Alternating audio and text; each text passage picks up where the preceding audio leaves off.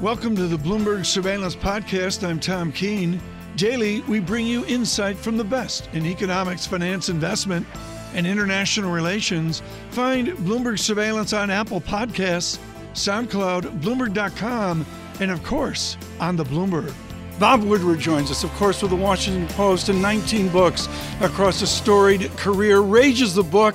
It is wonderful. It is well-deserved. And what I know, Bob Woodward, if you have been out on the interview trail, I saw the Jeff Goldberg interview at the Atlantic and with Mr. Swan over at the Axios in the recent hours. I want to focus today, Bob Woodward, on this historic moment, the debate, and also look back to Richard Nixon and the tapes of another time. As you know, Bob Woodward, Michael Rosenwald can stop you cold. He stopped me cold a year ago with that photograph over the shoulder of Sam Ervin, and there was John Dean testifying at the Watergate hearings. There were tapes then and tapes now. Did you know, as you taped President Trump, that it would have an impact much akin to what we saw from the Watergate hearings?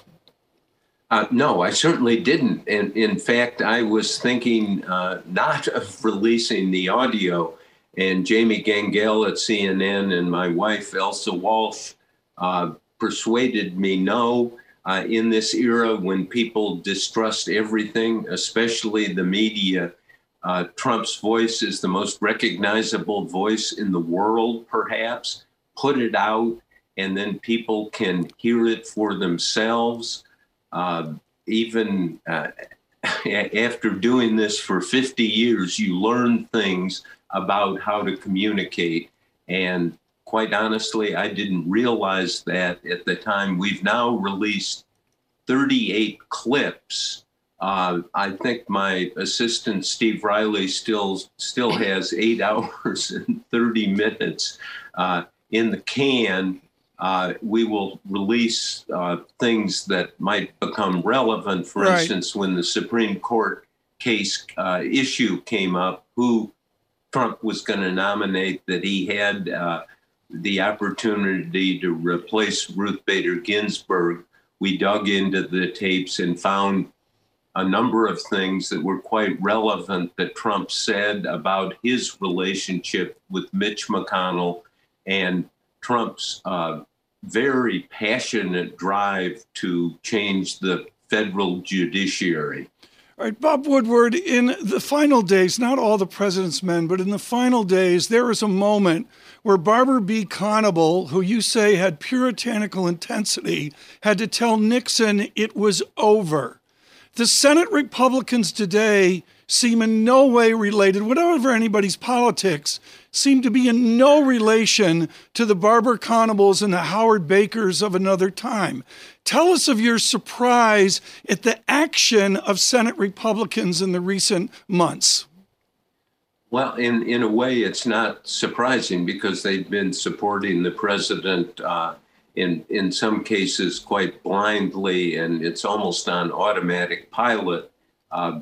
As I quote Jared Kushner in my book, Kushner being the president's son-in-law, effectively, in a practical way, the White House chief of staff. I quote Kushner saying that Trump executed a hostile takeover of the Republican Party. And I think that's exactly what happened. The hostile takeover is, in a political sense, total control. People in the Senate particularly do not want to cross the president and get on his bad side. As we know, if you get on his bad side, he'll tweet about you or say almost anything about anyone. So people are protecting themselves, I think, not just politically, but emotionally. Right. They don't want to go into the arena with Trump. Bob Woodward, the Republican Party was reportedly dead after the challenges of Richard Nixon. Do the Republicans now risk being the Whigs after the Kansas-Nebraska Act? Do the Republicans after Trump, whether it's one term or 2 terms, do they risk being a party that disappears? Well, that's what we're going to find out in 30 plus days, the November 3rd election, or at least we're going to get a glimpse of it. Whether we're going to get a final outcome is also in doubt. I don't see one of the things in our business, there's too much predicting and people really don't know the future. My take on what's going to happen November 3rd is anything can happen. Trump can win. Biden can win. There can be total confusion and chaos for not just days, but maybe weeks, or God help us, longer, about who's going to be the next president. And I very much think if you look at this, and this is my analysis of Trump, he has a responsibility, as he once told me in one of my many interviews with him for this book, that the job of the president is to protect the people. He has an obligation to tell the truth. And I think he has a moral responsibility to look out for people. And on this election issue, I mean, it's the core of democracy, voting. He should be up there instead of saying, oh, it's going to be chaos. Who knows when we'll count the votes, how we'll count the vote. It is indeed a mess on the surface, but his job as the president should be to repair the problem, or at least try to come up with some solutions with the Democrats. So, I mean, the idea, go up to 30,000 feet and look down and realize, my God, we are entering this election period, election day, election month. God knows how long it's going to be, with this, not just uncertainty about who's going to win, but the uncertainty of the process. Yeah. It's, Bob, it's like taking your car to have it repaired, and you go in to pick it up, and you say, did you check this and that? And I say, oh, no, we didn't. We just kind of do. I mean, Bob, it's an unacceptable mess. Sorry. No, please. One thing, when you talk about the moral obligation of President Trump, there is a question about the moral obligation of journalists. And this was one response to your book. People were saying, if you knew that President Trump understood the danger of COVID, why didn't you get it out there sooner?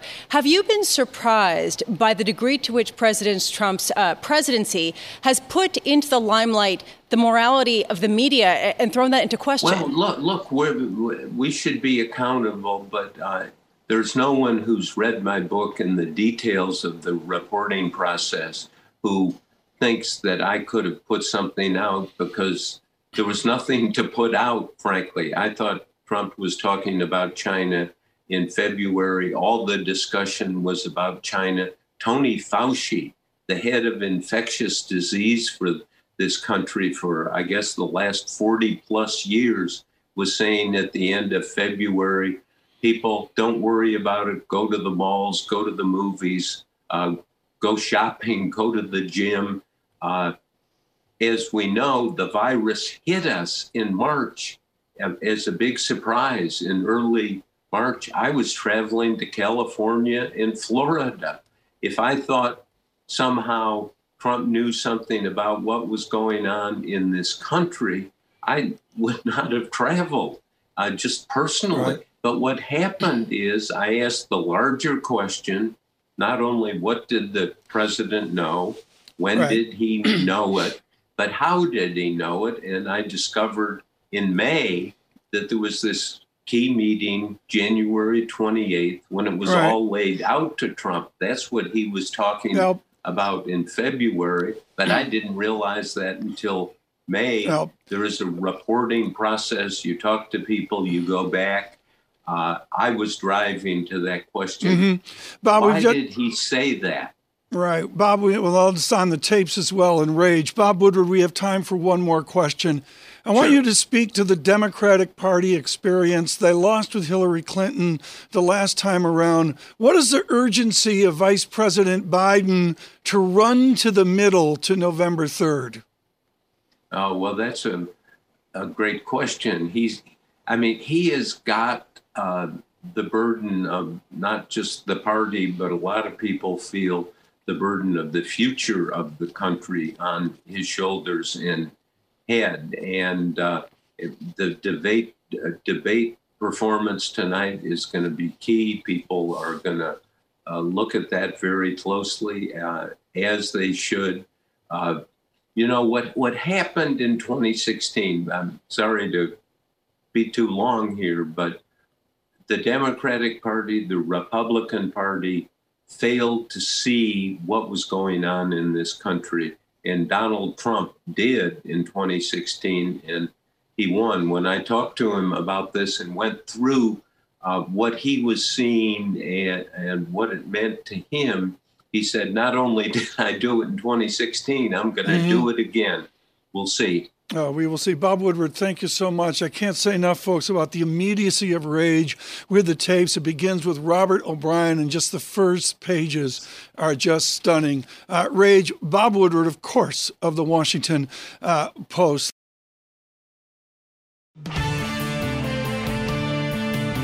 Jeannie Zenos with Ionia College, professor of political science and, of course, a Bloomberg contributor in Cleveland with Kevin Cirilli as well. Jeannie, let me just cut to the chase with your expertise. What will you listen for in the first 5 minutes tonight?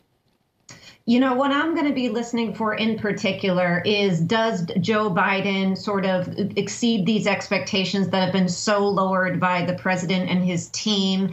And of course, does the president make a case that he is working in the best interest of the American public and best situated to move us through this pandemic? We've hit 1 million deaths in the world, the United States still leading. And can he hold steady in terms of getting us to where we need to be vis-a-vis the economy? I think those are the two big things. I think healthcare is going to be the major thing I'm listening for. And of course, there's going to be a lot of talk, I expect, about taxes. But, Jean, this is really important. And Vice President Biden, I believe the language is from Scranton to Park Avenue. How does the gentleman from Park Avenue and Mar-a-Lago, how does he finesse this in an open environment, not an aircraft hangar, but in an open environment in a battleground state?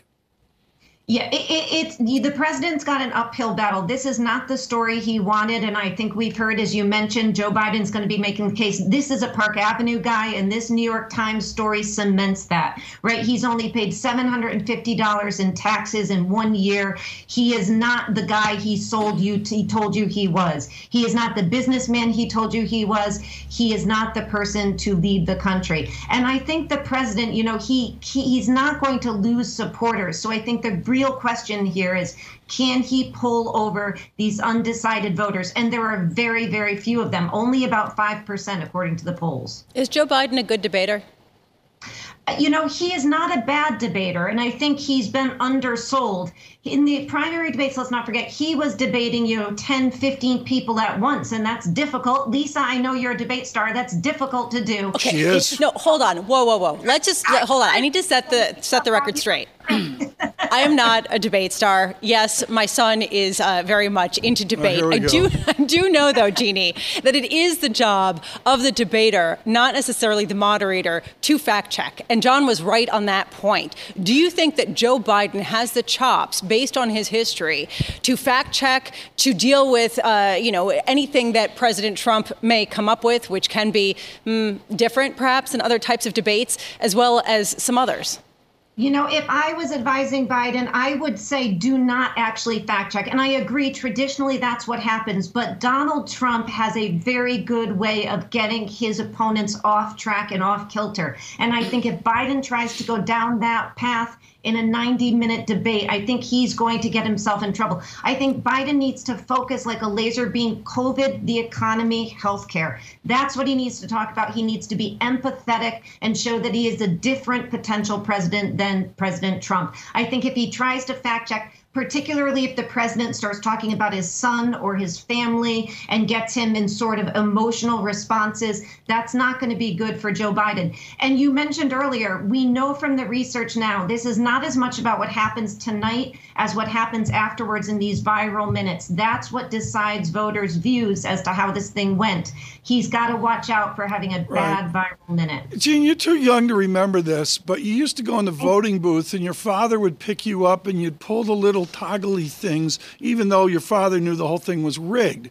What is going to be the difference in this debate, given that it is a mail-in voting, including voting happening now across the nation? How will that change the dynamic? It absolutely changes it. Let's remember, by the second debate, many people in swing states will have had the chance to vote already. So the teams have to be cognizant of this, and it does change it. People are making decisions already and in the process of doing that. And so the campaigns have to target for people voting at this point. And you're right, we don't know what the actual numbers of people will be voting by mail as opposed to the traditional voting in person. We expect there'll be a lot more given that we're in a pandemic. Jeannie, just a final question from me. How does the former vice president handle the Hunter Biden question? Because our experience of seeing him being asked that question, I can't think of a single time that he's really adequately handled it and handled it well. There is no doubt in my mind that comes up later this evening. What's the best way of handling it? You know, I think the best way of handling it is saying, he's my son. I love my son. I love my family. This is not about me or my family. It's about the American public. And I can do a better job than you, Mr. President, in terms of handling this deadly pandemic and everything that's to follow. I don't think he should get into a back and forth about family. Jeannie, great to catch up with you. Jeannie Zaino there, Iona College professor of political science and, of course, a Bloomberg contributor. Let's bring in Mike Powell, shall we? BlackRock Global Chief Investment Strategist. He joins us right now. Mike, let's set things up later this evening. What's the approach from BlackRock towards this debate and the election just weeks away? So the approach with respect to the debate, I think, is to just recognize that, you know, at some level, to your 3% point earlier, the polling in this race has been very stable in spite of extremely big fundamental news in the United States. And so I don't think we're expecting a ton of market volatility on the back of the debate. That said, fundamentally, whether we look out to the presidential election, look to things like, you know, maybe some last gasp stimulus negotiations, U.S.-China, the fundamental reasons for there to be market volatilities we've seen in recent weeks continue to persist. Then, Mike Powell, how do you frame for Q1 and indeed Q2 of 2021? You look out past this derby, then what? So we think that looking out past this both matters a lot, but also it's important to stay with an eye on the long term. So, you know, one of the things that we're really highlighting to investors is, you know, depending on the election result, let's just take two examples, the Biden unified government scenario versus divided government with the President Biden, you know, that could be the difference on the fiscal stimulus side of upwards of 4 to 5 percentage points of GDP over each of the next several years. That could have pretty profound implications for the economy, for the reflation that the economy could experience, and from an asset allocation perspective, we think could matter a lot. So, Mike, how do you position ahead of this election, given the degree of uncertainty depending on the outcome? So we think at the top level, you know, on the directional risk call, you know, we would sort of point investors to the long term. And over the long term, you know, elections haven't tended to matter a ton at the index level. But looking beneath the hood, we see real opportunities for a change of leadership in the equity market, depending on what we see in November. So, for example, going back to that point I made around reflation, in, say, a Democratic sweep scenario, the likelihood we could see a rotation away from some of the mega caps that have been leading this market towards a more bottom-up rally led by, say, small and mid cap, that looks to us to be a much more pronounced likelihood in that type of electoral scenario versus some of the others.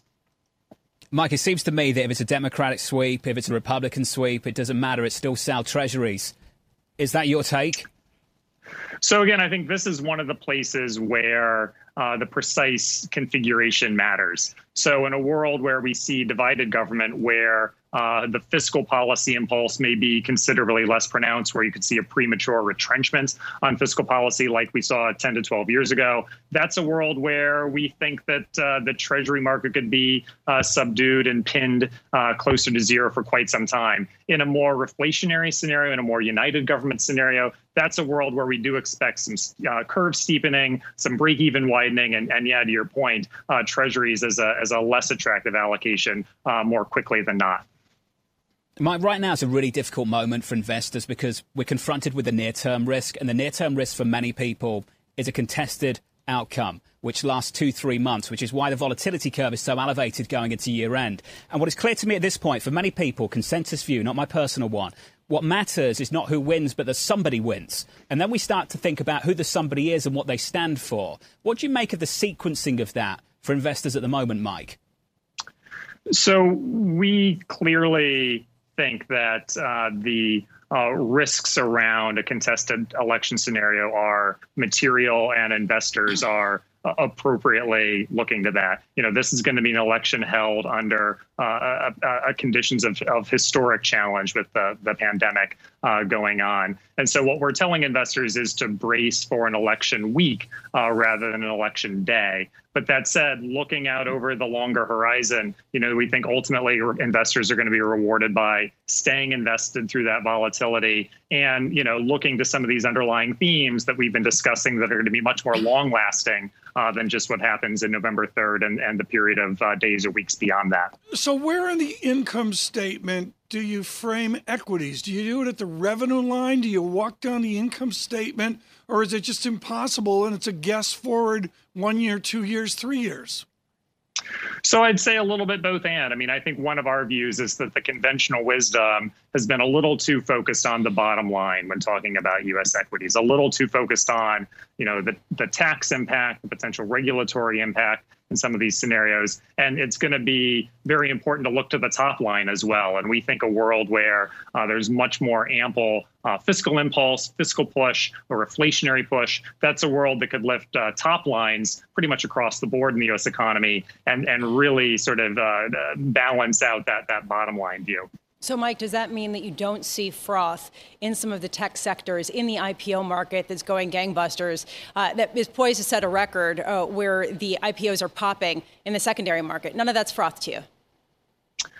So I think what we would say is that those are a set of exposures that have been benefited by some pretty powerful macro trends. You know, the ratcheting down of discount rates, the transformations that the coronavirus shock has unleashed. That said, you know, I think we think there are scenarios where we could see higher taxes, more significant regulation, in particular focused on the technology and mega cap sector around antitrust, international tax, what have you. And those are the types of scenarios that looking ahead to the election could change market leadership, both in terms of taking the wind out of the sails of some of those exposures, but also potentially reorienting leadership elsewhere. Mike, brilliant to get you on the program, especially this morning ahead of this debate. Mike Parr there, BlackRock Global Chief Investment Strategist on the market.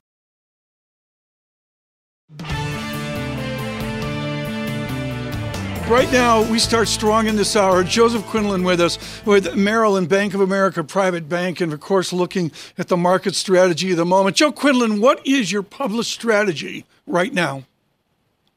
I mean, Tom, it is to expect this period of consolidation and volatility in September and October. But on down days, and there's opportunities, now we're still out there buying the life science companies, some of these smaller cap tech companies, the infrastructure plays in and around 5G, e-commerce, electrical vehicles. You know, so we're still buyers because we do expect on the other side of the election we're going to get this fiscal stimulus. We're going to get this package that the markets are pining for. So we're selectively buying amongst this period of consolidation and volatility. So, Joe, if that's the case, why don't I get the sense that you're piling into the more cyclical parts of this market? Well, you know, John, we are, because we do see the synchronized global expansion. The numbers out of China are better, and that we know that's engineered, of course, by the Chinese, but it has a ripple effects in the commodity markets. Europe is doing its part of we got to deal with Brexit. And as I said here in the United States, I mean, fiscal policy is going to be what monetary policy was in the last 10 years. It's going to be the backstop. And I think the markets are pining for that. And the politicians will deliver. They have thus far. So, yeah, we're more cyclical bent as we head into 21. Joe, you're a buyer in this turmoil. A buyer with what? With cash holdings that have been sitting on the sidelines? Are you one of those that actually fit into that category? Cash, but we're also trimming a little bit more on the fixed income. We have been all year. We're underweight the emerging markets. I think they've got some problems to deal with. So, we still have a bias towards the U.S., but it's also balanced with Japan and the life science companies of Europe. But we have taken money out of the emerging markets in the last 12 months and put it to work elsewhere. How are you hedging, Joe? Actually, just, we're telling clients, to be investors, not traders. That's kind of our DNA of our client base. And look at the dividend payers, look through the election. I know there's a lot, the media is talking about we're not going to have a clear winner the next day, but we will have a winner. We have checks and balances. We have a constitution. And we got great corporations behind us. Earnings season Joe, Q3 is going to be better I've got than to jump expected. in, Joe. That one always drives me crazy. Forgive me. It's not a personal attack. The media's not talking about it. The market's pricing it. It's in the VIX curve. You can see it, Joe. So you sound in volatility. We see the volatility, but like we were talking before, the markets, I think, have already priced in to a large degree a Democratic sweep. They've already priced that in. They've come around to that for the last. That's why we had that ugly September. That was part and parcel of that. So I think, I think more of our clients are seeing through the election and want to be on the other side owning good companies. So then what do we own to take advantage of, as John mentions, VIX futures coming in, VIX cash coming in, the general good feeling out there? We have to make choices, Joe Quinlan. What should they be? Believe it or not, materials, cyclicals, industrial, some of these financials, some of these companies, it's been, they're still way down from, pre-pandemic levels. And I think they're good core competencies. They got good cash flow. They got the dividends. So it's the cyclical industrial materials side of the equation. So that's like, I don't mean to interrupt, but Lisa, that's like Amazon, right? Yeah, that's right. Okay. Amazon and everybody other than Amazon, exactly what he's talking about, Joe. Joe, though, we still like life science companies, technology. I mean, there's some space there, but. Look at the infrastructure. When we get a fiscal package, we're going to get a fiscal stimulus package. A lot of that's going to be spent on infrastructure for 5G, for electrical vehicles, for solar. Not talking about bridge and levees. I'm talking about real, 21st century stuff. So if you like stocks, not such a huge fan of fixed income, what's the 60-40 portfolio for 2020? 70-30, 80-20? Bitcoin? Well, for your typical, for a young investor, say 35-year-old, it's 70-30. Stocks, fixed income. Obviously, the more you go out on the age curve, you got to pull it in a little bit here. But it depends on your income needs. If you need the yield, you need to be in the dividends. They're kind of the bond proxies. So it depends on where you're at, and your needs and your income desires. Joe, just to put a bow on it, if we can, and wrap up this conversation, does tonight matter? Does that debate matter from a market's perspective? Do you think it does, Joe, at all? Yeah, John, I do think it matters. People have been waiting a long time for this to see how the president performs, and also, Joe Biden. So, who gets the upper hand? We'll see. Can Biden stand up to Trump? I think the answer is yes. Can Trump, move the conversation in a constructive way? Yes. So, yeah, it does matter because, as you know, we got these swing states out there. I think that the polls are tightening more than they're suggesting otherwise. So it's going to matter to the swing state independent voter. Yes. Hey, Joe, great to catch up. Appreciate it. Come back soon, please. Joe Quinlan there, Merrill and Bank of America Private Bank Head of CIO Market Strategy. Thanks for listening to the Bloomberg Surveillance Podcast. Subscribe and listen to interviews on Apple Podcasts, SoundCloud, or whichever podcast platform you prefer. I'm on Twitter at Tom Keene. Before the podcast, you can always catch us worldwide on Bloomberg Radio.